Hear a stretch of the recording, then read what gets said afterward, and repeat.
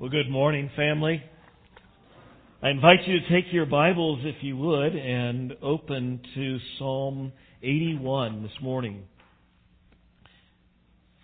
If you're just joining us for perhaps the first time, this summer we are, as we are often inclined to do in summers, we're going through just various Psalms.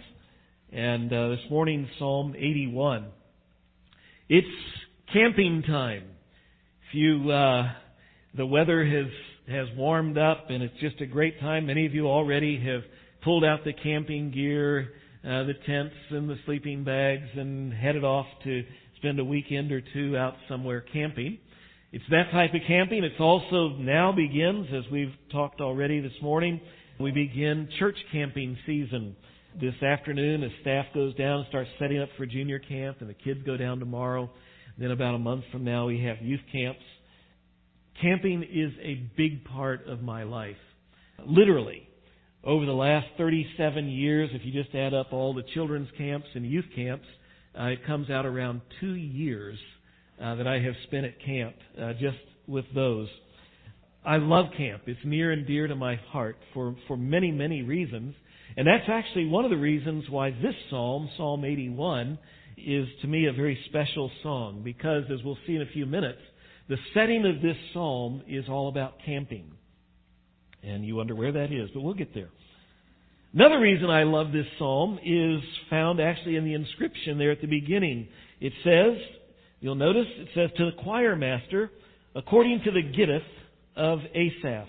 Asaph is the author. He was one of King David's chief musicians. It was written for the choir, and I love choir. That's all good. But it says, of the Gittith. And if you want to, in your afternoon Bible study, go home today and you just go through and read all the Psalms, you'll find that there are only 3 that have this word, and it's in the inscription in all cases, of the Gittith. And you wonder, what in the world is that? Well, so do the scholars. There's different opinions about what the word Gittith means. However, I like the Jewish tradition and most of the old rabbis. What they say is that this is an instrument. And it's an instrument which they say David brought back from Gath. Last week, if you were here, we were in Psalm 61, where David was held captive. It's a Philistine city. He was held captive there by the Philistines.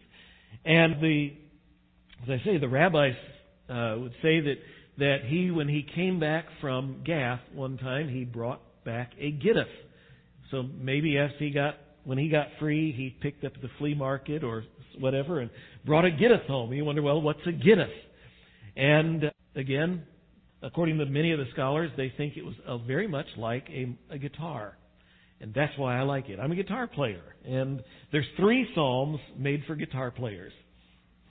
We may cover all 3 of them this summer just because they're good. So grab your Gittith, pull up a seat around the campfire, and let's go camping. This psalm has 3 calls to God's people. And we'll begin here in verse 1 and 2, and we'll find this first call. It says, sing aloud to God our strength. Shout for joy to the God of Jacob. Raise a song. Sound the tambourine, the sweet lyre with the harp. It's a call to worship. It's a call to God's people to worship, and not only to worship, but to worship enthusiastically, to worship loudly, to worship joyfully, to break out the instruments, to worship with music, to worship with song. The Christian faith is a singing faith. And it goes back to the Jewish roots. God's people have always been a singing people. And we're called here to sing joyfully. And I do love to hear you sing. I love to hear, because we do tend to sing joyfully. I love that. But the truth is, for all of us, on occasion, there is a tendency, at least from time to time, for all of us to come in and to worship half-heartedly, to worship kind of apathetically. It happens, but it shouldn't. Sometimes maybe it's because we're just tired. Sometimes it's maybe because we're preoccupied. Sometimes it's maybe because we're spiritually sick. But if we're spiritually healthy, we ought to be singing and worshiping enthusiastically. And the reason is because God, as it says here, we're to sing to God, and He deserves our utmost praise. It's a call for you and me to make worship a priority. To prepare our hearts and our minds before we ever walk in the door, as it were, to a worship service, that we should be ready to engage. Not just to be a spectator, but to be a participant. And not just to be a participant, but to be one who participates energetically, wholeheartedly, enthusiastically. Verse 3, he keeps going. He says, blow the trumpet at the new moon, at the full moon, on our feast day. And if I help you translate that, what he says is, go camping.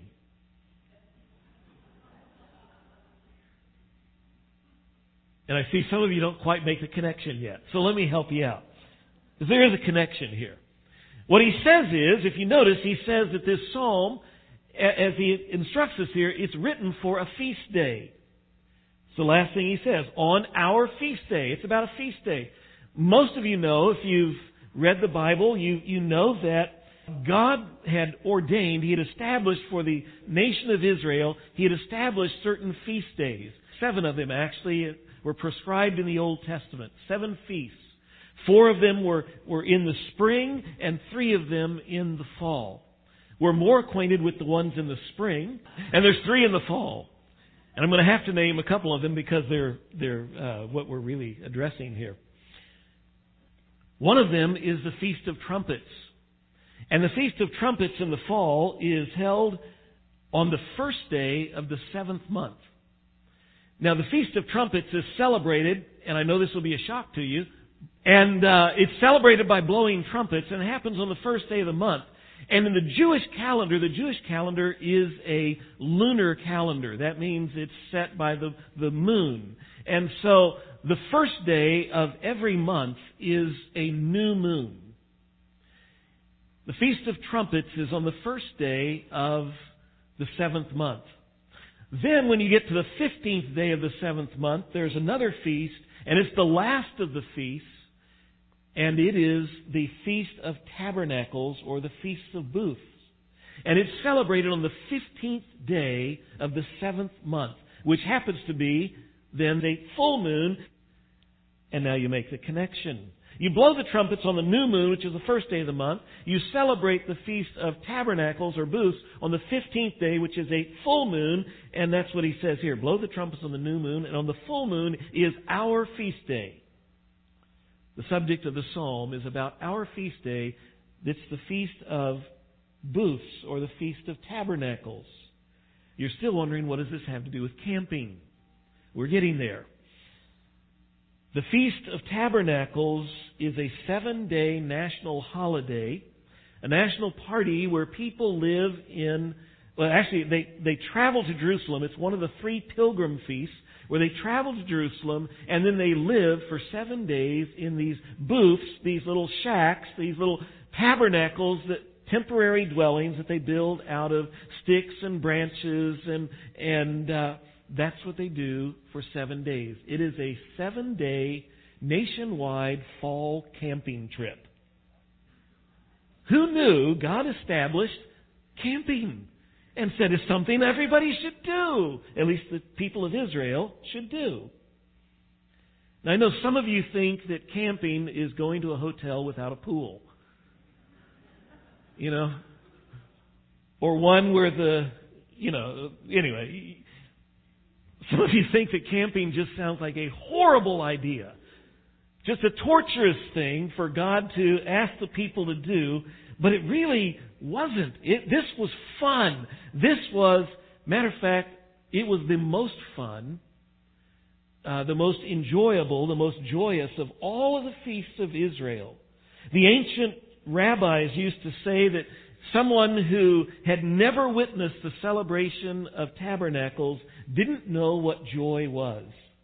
It was like a church picnic combined with family reunion, combined with youth summer camp, all rolled into one big thing. And I know some of you think those all sound horrible, but to me that just sounds like heaven. And that's the way it was for the ancient Israelites. And so the psalmist says, we come together and we're to worship God enthusiastically and joyfully as we enjoy this wonderful, wonderful 7-day feast and camp out. And then in verses 4 to 7, he calls our attention to the purpose of this feast. Verse 4, for it is a statute for Israel, a rule of the God of Jacob. The first reason that we do this, he says, is because God has commanded it. You go back to Leviticus chapter 23, and in Leviticus 23, as the law lays out this Feast of Tabernacles and its purpose, and what it says is that living in these booths is designed to be a living reenactment, a living reminder of the time when God brought the people out of Egypt, and then they lived for a period of time in temporary housing, in tents, in booths, as they traveled from Egypt to the Promised Land.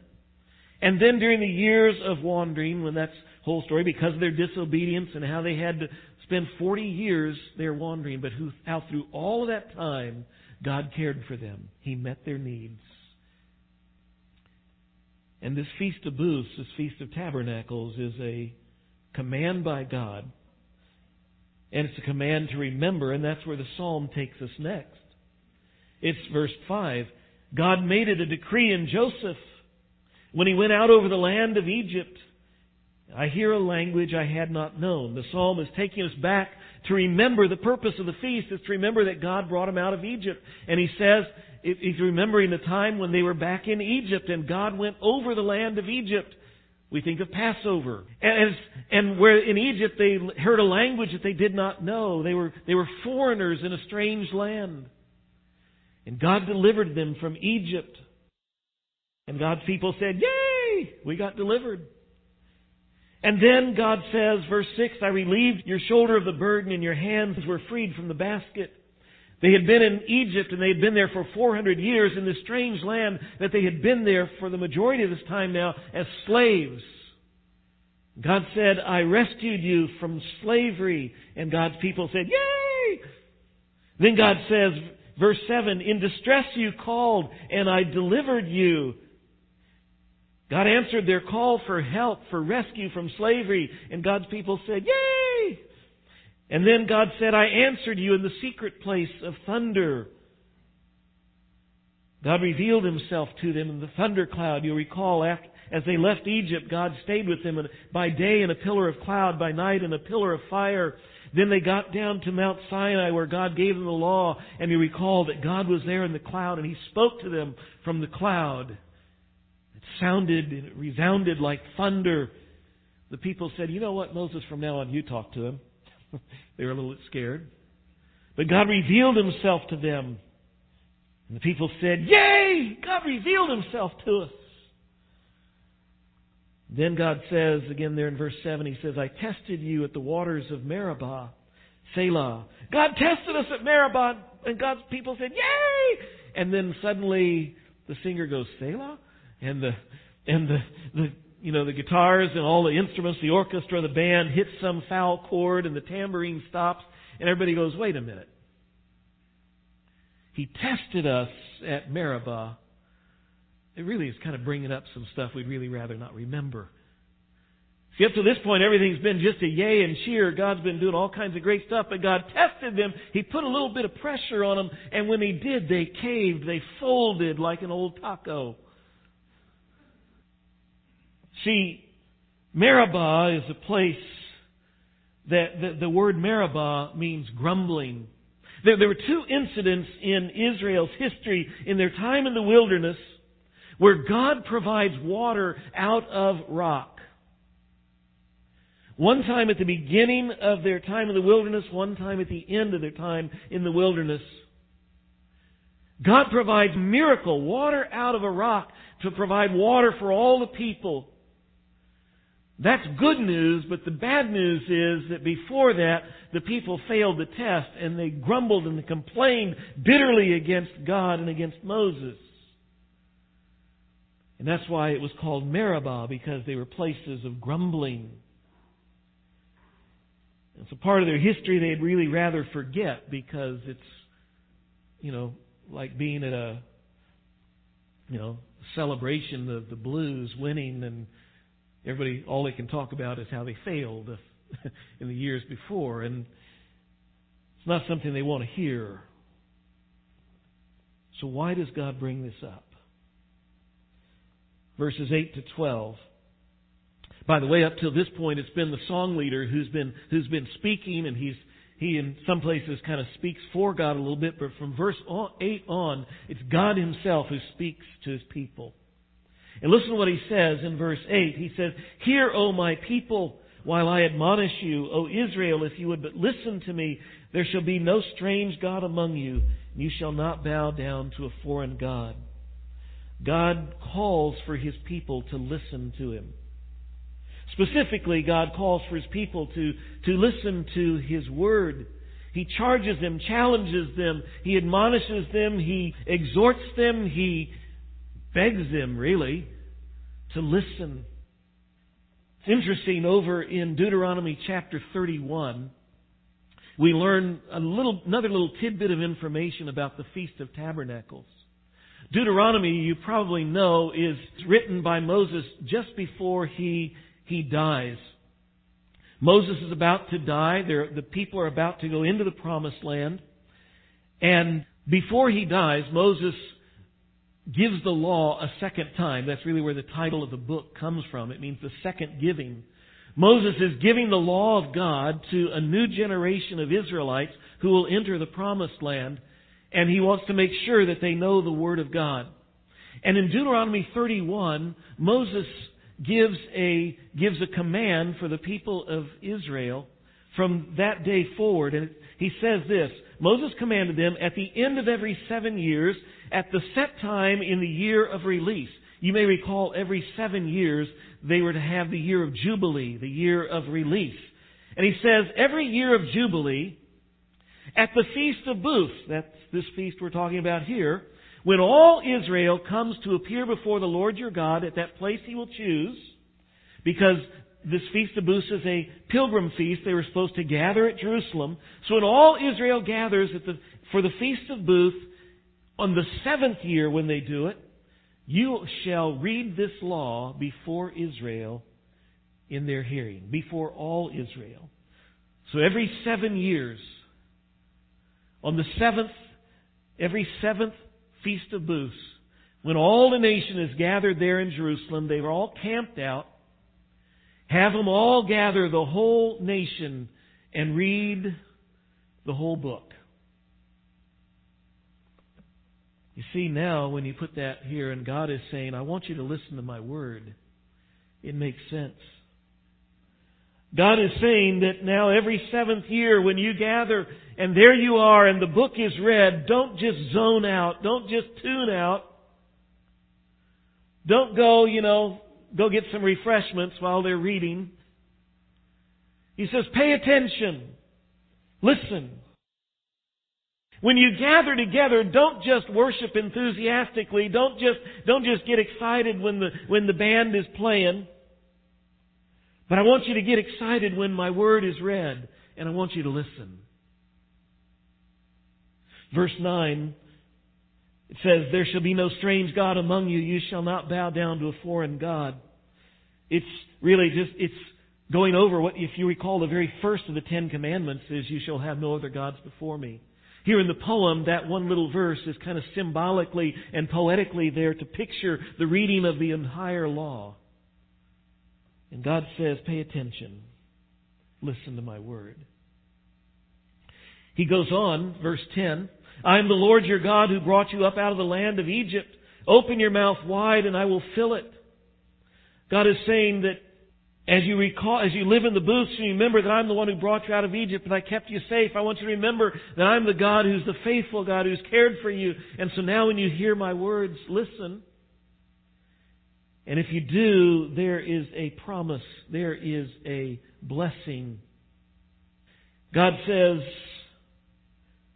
open wide. You know, in my life, pretty much every time I hear those words, it's not a good thing. It's usually at the dentist. Open wide.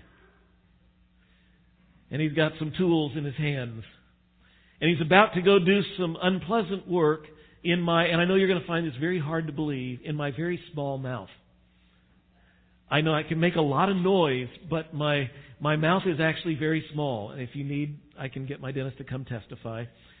You have to pry it open, and they force it in there, and they're stretching me and killing me. Open wide is not a pleasant thing to me, but God says here it's a pleasant thing. God says, remember your history, remember how I rescued you, how I provided for you. Listen to my word, it is faithful and true. Trust me, and I want you to come to me like a little birdie, and I want you to just stick that mouth up there and open wide. And God says, when you do, trust me, I'm going to fill it. I'm going to fill your mouth. I'm going to bless you. Awesome. How many of you like hearing that? That's good stuff. But there's a problem. Verse 11. But my people did not listen to my voice. Israel would not submit to me. The problem is, while God says, come, remember what I've done and listen to me and trust me open wide and I will bless you, God's people say, well, thanks God. Instead of listening to Him historically again and again, they don't listen to God. They go the other direction. It's a persistent problem with Israel throughout the Old Testament. A persistent problem with God's people then, and it's a persistent problem with God's people today in the church. Because we tend to be like them. We believe in God. If you ask them, the Israelites back then, do you believe in God? Absolutely. We believe in Yahweh. He's our God. And they would go to temple, they would go to do all the rituals, they would keep the feasts and they would enjoy them, they would bring sacrifices. Much like us today. Do you believe in God? Absolutely. Are you God's people? Absolutely. We believe in Jesus. And you come to church and we sing the songs and we give some offerings and we say, yeah. The problem is they believe in God, they believe He's real, but they don't fully believe God.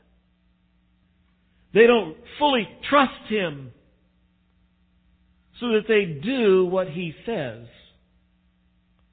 And you see, I have the same problem. I believe in God, and I believe what He says about Himself.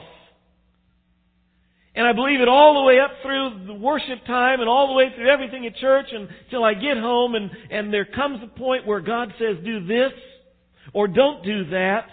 And my little will and my little mind, they go, well, I want to do that. And I don't want to do that. And instead of doing what God says, I do what I want. And instead of not doing what God says don't do, do you have the same problem? You see, we're Israelites. We're just like them in this. God says, that's the problem with my people, is they don't listen. They call themselves God's people.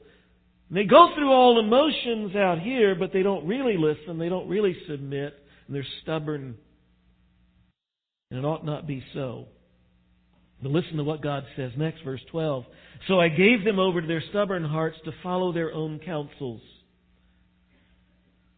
God lets them go. I've noticed that God often will give us what we want if we persist long enough. One of the great judgments that God visits upon His people is to abandon us to ourselves, to our own plans, to our own desires.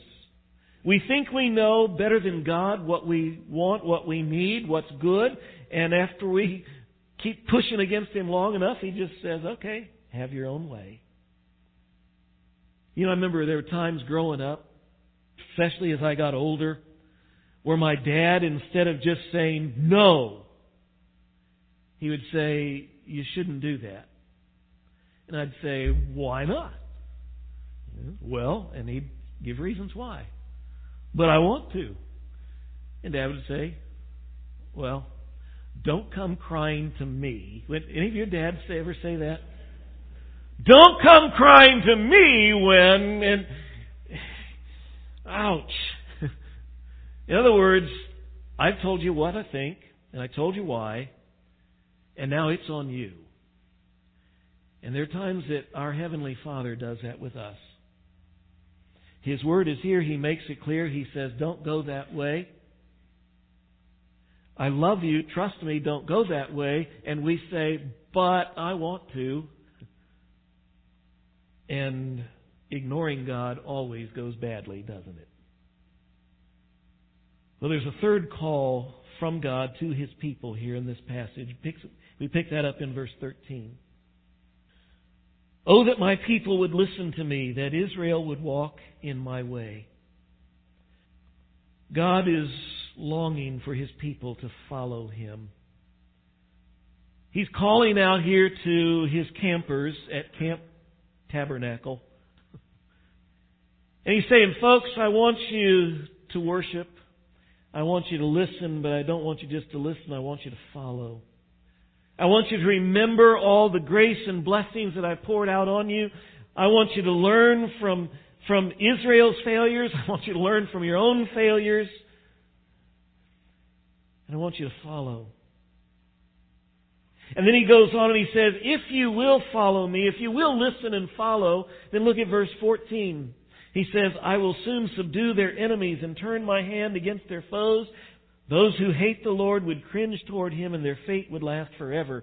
What he says is apparently these people are being oppressed in some way. At the time this psalm was written, Israel is under oppression from some enemies, and God is not coming to their aid because He's allowing them to reap the consequences of their disobedience. But God says, if you will listen, and if you'll just listen and start following me, I'll protect you. I will come to your aid. Not only, God says, will He protect them, but He will bless them. Verse 16. God will feed you with the finest of the wheat, and with honey from the rock I would satisfy you. Here at Camp Tabernacle, God just says, "Man, I just wish you guys would listen and you'd follow. And if you'd follow, I will protect you and I will bless you." He says He'll meet their needs, give them the finest of wheat. And He will satisfy them, He says, with honey from the rock. God longs for us to not just be those who believe in Him, but those who believe Him. Big difference between those. That we will trust Him and follow Him, even when it's difficult, even when we aren't really convinced that's the way I want to go. Follow Him anyway. God says, if you open wide your mouth, I'll fill it. That's quite a promise. You say, "Pastor, do you really believe that God is saying here that if we will trust Him, if we'll listen to Him and trust Him and follow Him, that He will bless us?" I say, well, yeah, because that's what He says. So we're now a prosperity theology church. I say, no. But yeah, He'll bless us. What does it mean? He isn't promising here a new Ferrari in every garage. He's not even promising a garage. He's not promising health and wealth. He's not promising a life without difficulty. You see, He doesn't promise that they won't have enemies. He just promises that He will protect them. We saw that last week in Psalm 61. He says that if God is for us, who can be against us? He still has enemies, and they're still going to do stuff, and it may still hurt, but they cannot thwart God's purpose for your life and my life. God is still working to bless us. So how does God promise to bless us? It's an interesting phrase here, because He says He's going to bless us with what? With honey from the rock. Now, I'm a city boy. Grew up in El Paso when I was young and in Dallas. Never grew up on a farm, never lived out in the country. Farthest I got into the country was when we moved to Lake St. Louis. 37 years ago. It was kind of out in the... But I know something. You don't get honey from rocks. Right? Any of you country folks? Honey doesn't come from rocks. So that's an odd expression. Of course, water doesn't come from rocks either. But He's reminded them in the song that twice before in their experience, God brought water out of the rock to supply His people. Despite, by the way, their grumbling and their failing the test. And the God who provided water out of the rock for a disobedient people says for the obedient people, I'll provide honey from the rocks. You see, what He's saying is that the blessings that God's going to provide aren't the blessings we expect. And they're not going to come from the places we expect them to come from. The blessings that the world expects is health and wealth, prosperity and safety. But God says there's going to be times you're going to be in the wilderness. There's going to be times you have enemies. There are times that things are going to be difficult. But in the places that you don't expect and from the sources that you don't expect, I'm going to provide blessings that you don't anticipate.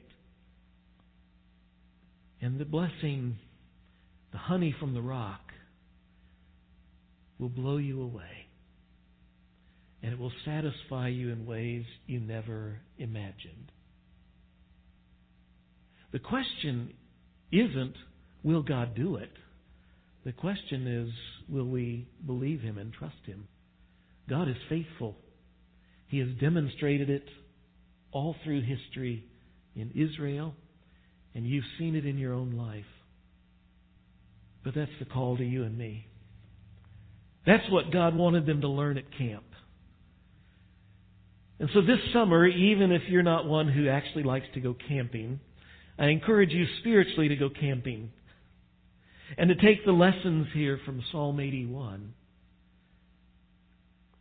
and understand how we have a God who loves us so much and desires to bless us if we will only listen and if we'll only follow. Let's pray. Father, how we thank You. Your word says, Psalm 37:4, says, delight yourself in the Lord and He will give you the desires of your heart. Father, may we put that into practice. Our tendency, the natural bent we have, Isaiah said, we're prone to wander. Our natural tendency is to go our own way. That's why You set up Camp Tabernacle. 7 days for people to remember and reflect on Your blessings, on Your faithfulness, on their history. Days to focus on Your word, to remember what You've promised. Now, Father God, may we learn from that. May we likewise be faithful to dig into Your word and to learn Your promises. May we be faithful to note Your faithfulness in the past. May all of that move us to listen, and not just to listen, to follow. And then, Lord, as we begin to see Your blessings in the ways we never imagined. May that draw our hearts ever nearer to You, and may it cause us to respond with all the more joy as we honor You, and then as we proclaim Your name to people who have not heard and who need to know. There is a great God who is compassionate and gracious, who is kindness and full of mercy. May we point them to Jesus. It's in His name we ask it. Amen.